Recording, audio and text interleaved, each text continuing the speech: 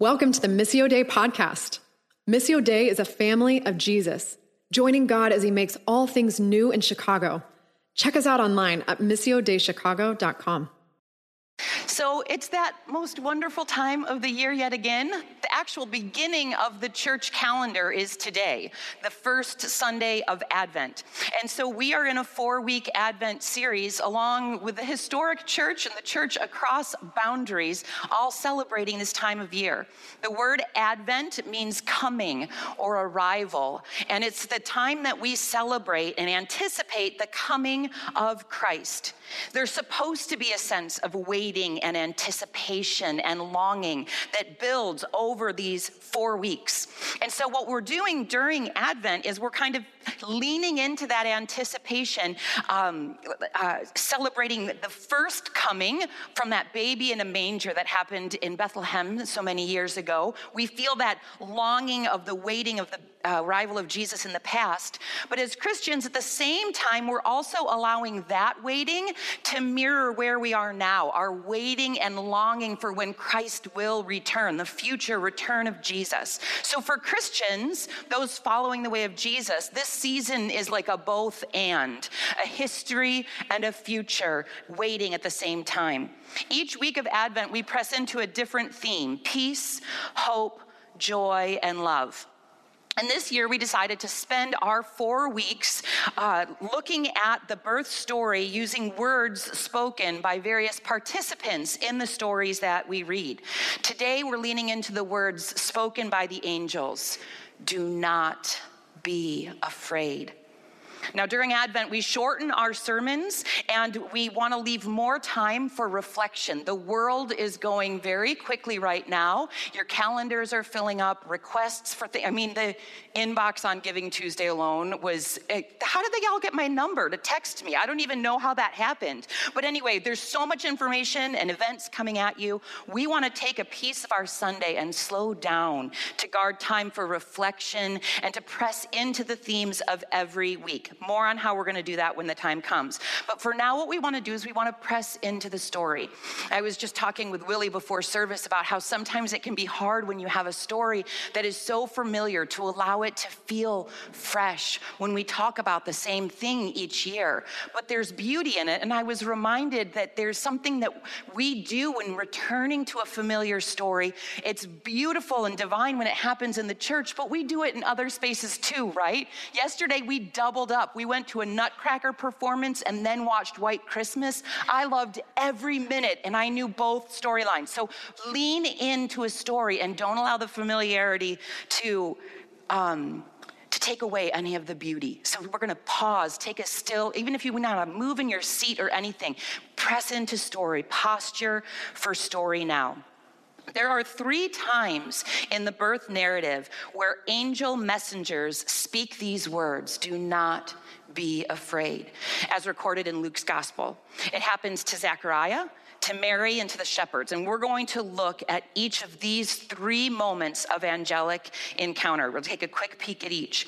So when Luke writes his gospel account, his version of the stories that he's collected about the life of Jesus, he actually decides to start by backing the story up to the miraculous birth of Jesus's cousin, John, who later becomes known as John the Baptist. John's parents, Zechariah and Elizabeth, are said to be righteous in God's eyes. They are both coming from priestly lines, we learn, and they are unable to have children, and they are quite old. This is what we know about them.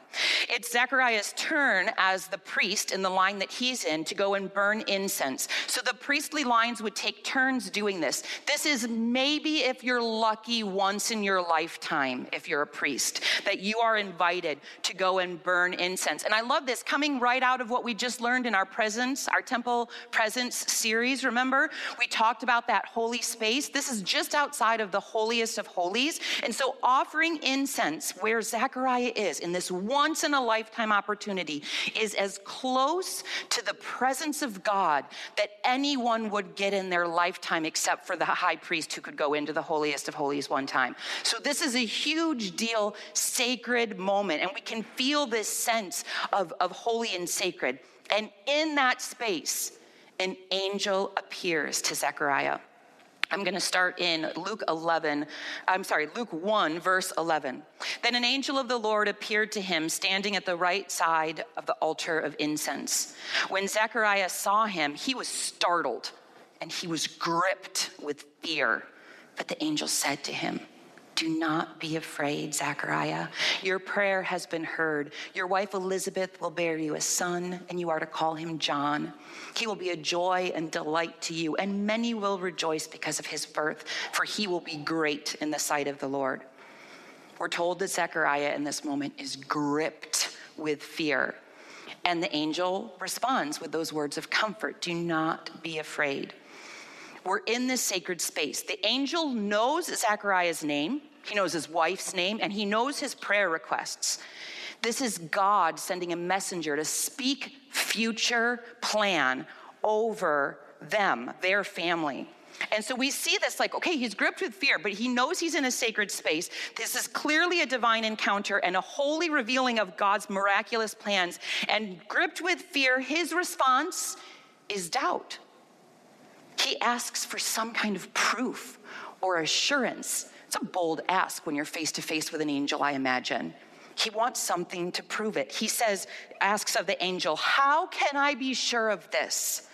I'm an old man and my wife is well along in years." I thought it was kind that he didn't call her outright old. She's well along as well. But anyway, how can I be sure? And the angel said to him, "I am Gabriel. I stand in the presence of God. I've been sent to speak to you and to tell you this good news. And now you will be silent and not be able to speak until this day comes, because you did not believe my words, which will come true at their appointed time." That's his sign. That's his sign when he responds in doubt. But remember when he's doubting here, you guys, when we look at the whole story of Scripture, remember from our last series, there's been 400 years of silence since the last prophet, the last messenger of God's word, spoke to the Jewish people.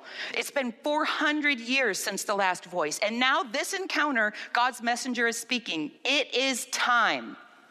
God has a plan, and your son's a part of it. This is a big moment, 400 years in the waiting.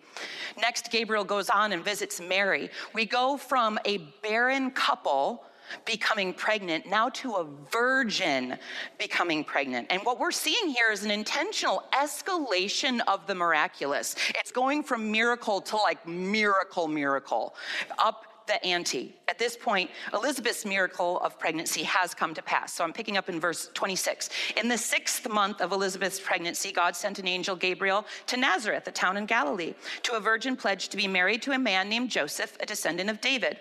The virgin's name was Mary. The angel went to her and said, "Greetings, you who are highly favored. The Lord is with you." Mary was greatly troubled at his words and wondered what kind of greeting this might be. But the angel said to her, "Do not be afraid, Mary.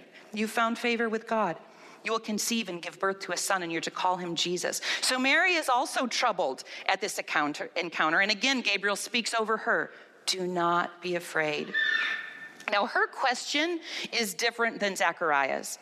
He says, "How can I be sure?" Like the sign of a miraculous encounter isn't enough. I need assurance of some kind. And she says, "How will this be since I'm a virgin?" And I can hear in that something different, not like give me proof, but how's that gonna work? I'm missing a key player here. Does this mean I'm supposed to marry Joseph? Like, how's it gonna go down? I hear a little bit of a difference. Plus, I have to acknowledge this is a young girl out in a field, not an established priest in a holy, sacred space. There are differences. And so I feel like her question is very warranted. And the angel does not give any consequence for her question. So he must think so too. The angel answered, "The Holy Spirit will come on you, and the power of the Most High will overshadow you. So the Holy One to be born will be called the Son of God." Picking up now in 38, "I am the Lord's servant," Mary answered. "May your word to me be fulfilled." And then the angel left her. So Mary starts out troubled. The translation of the NLT says she's confused and disturbed. So her response after hearing "do not be afraid" is one of obedience. Immediate obedience. Those words, "do not be afraid," uttered by the divine presence of an angel, must have really entered her heart and soul for that response to come so quickly when this plan would have been so very challenging if you were young Mary.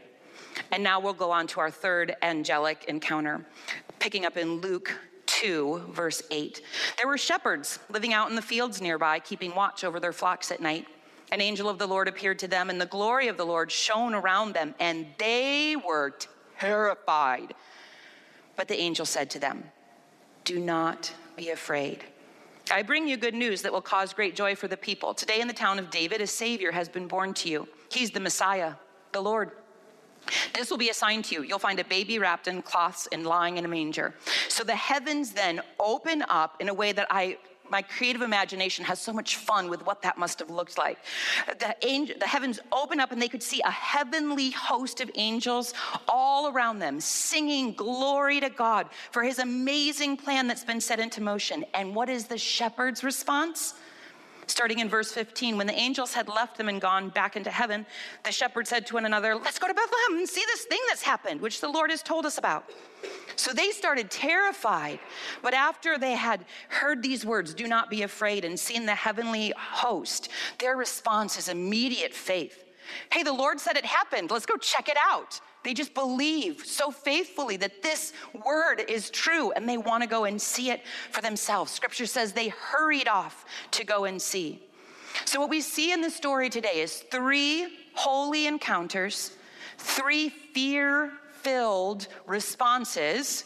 We're encountering the divine. It must be really intense moment. 3 pronouncements, "Do not be afraid," and 3 different responses to the prophetic announcements of the angels.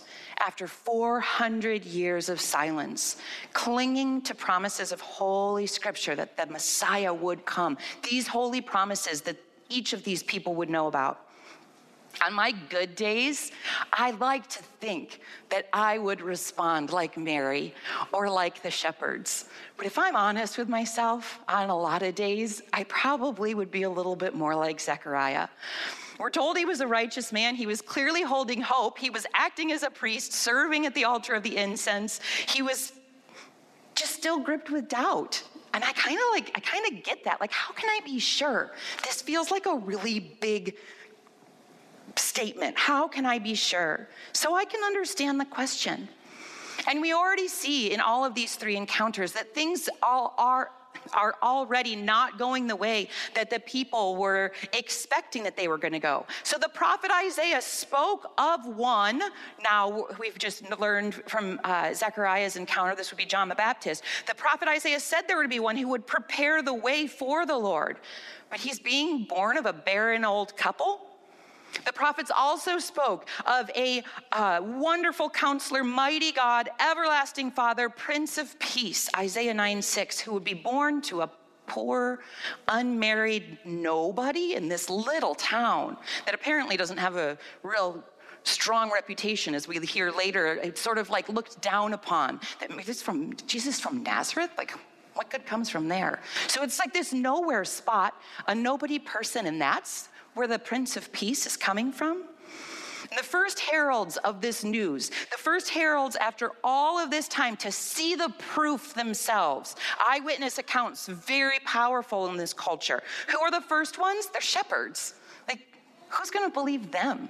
They're wanderers.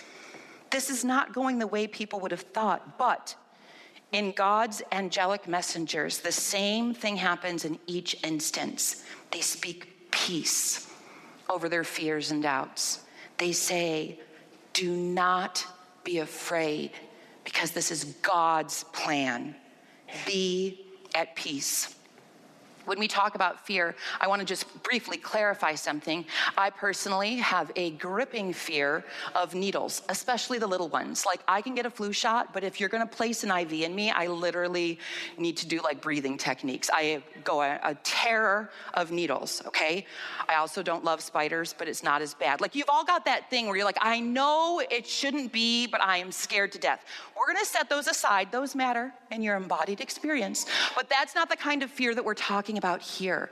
Here, what we're talking about is fear when faced with a holy moment, a sacred moment. Maybe when you think about a moment like this, it might be that moment where you really felt an encounter with God, an awareness of the presence of God with you, some kind of holy awareness that you were with a presence of the divine, and you had that fear of the Lord, as scripture calls it, that is that holy awareness of like, I am not God and God is God. And that holy awareness can look like a quickening, a fear. Or maybe you have a moment like that. Maybe you felt it when you've read or heard a word of scripture or from a sermon or in a conversation or devotional or something, that holy conviction that comes when you know God is asking something of you and it might have a cost. But you know that, and you know that's gonna be hard. Maybe you felt this kind of fear in a stirring around maybe a calling that you've sensed, maybe a passion that you hold, or a gift that you think you may have through the Holy Spirit, and you don't know how that's going to pan out. You don't know, the hurdle seems too big, the problem seems too big for your passion to make a difference. The calling seems too far-fetched for you to possibly fulfill it. Maybe you felt that kind of fear, like, I think that God is asking something of me, and I don't know how that's going to work out. Maybe you've had that kind of fear in a moment like that. Any of these kind of holy, sacred sense of God's revelation moments, that's what we're talking about here. And that fear that follows because you're in the presence of the voice or the quickening of the divine, of God speaking into your life in some way. And you need to hear, do not be afraid. All three of these encounters hold the reality of our fears, because we're human, right? Like Zechariah, we have doubts, we have fears, these things happen. We hold the reality of our fears being countered and soothed by God's peace. That's the beauty that we see. This is my plan. Do not be afraid. Jesus later, the Prince of Peace, as he grows, speaks similar words over his followers. It was for them in that moment and for us still today. John 14, starting in 25. All of this I have spoken while still with you. But the advocate, the Holy Spirit, whom the Father will send in my name, will teach you all things and will remind you of everything I've said to you. Peace I leave with you. My peace I give you. I do not give to you as the world gives. Do not let your hearts be troubled, and do not be afraid. Jesus is reminding his followers, God has a plan, and you guys are a part of it now. Do not be afraid. Fears and worries do come as part of the human experience, especially in following the way of Jesus. And we see in the New Testament in Philippians 4 with instructions to that church, we hear that the antidote to those fears and anxieties that come is to reach out to God with thanksgiving and prayer. In everything with prayer and thanksgiving, present your requests to God. And then Philippians 4:7 says, the peace of God that transcends all understanding will guard your hearts and your minds in Christ Jesus.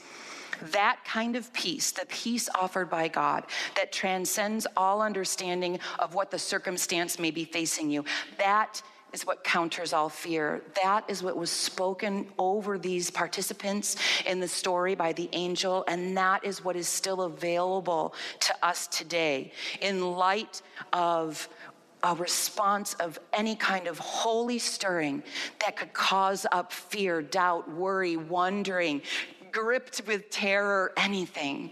God speaks over that. Do not be afraid. This is my plan. Hear my reassurance in it. What I want us to consider as we sit here in a little buffer space that's been created in our sacred space for this morning, the Holy Spirit is here with us now as we gather in the name of Jesus. That's what makes this space sacred.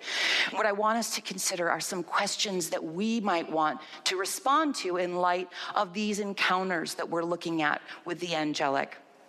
What does God's peace look like in the midst of fear or shock or unexpected circumstances? What would that peace look like in a real way in your life right now? Have you experienced God's peace in a way that transcends understanding? Maybe something that you want to just look back in your own history and say, that moment was so awful and I felt a peace that didn't match my circumstances. Thank you, God, that I've experienced your peace that transcends understanding. Or where do you maybe long to experience that kind of peace in your life now? Jesus, I thank you that you are the Prince of Peace. I thank you that your pronouncement over us is the same as God's pronouncement as given through the angels. Do not be afraid. We want to say in faith, like Mary did, we are your servants. We will have it be as you say it will be. We want to say that. Give us the courage, give us the peace that we need to respond with a yes to you each and every time. Guide us, Lord Jesus. Amen. Thanks for tuning in. We love to keep the conversation going. Find a weekly gathering or gospel community in a neighborhood near you. To find out more, check us out online at missiodaychicago.com.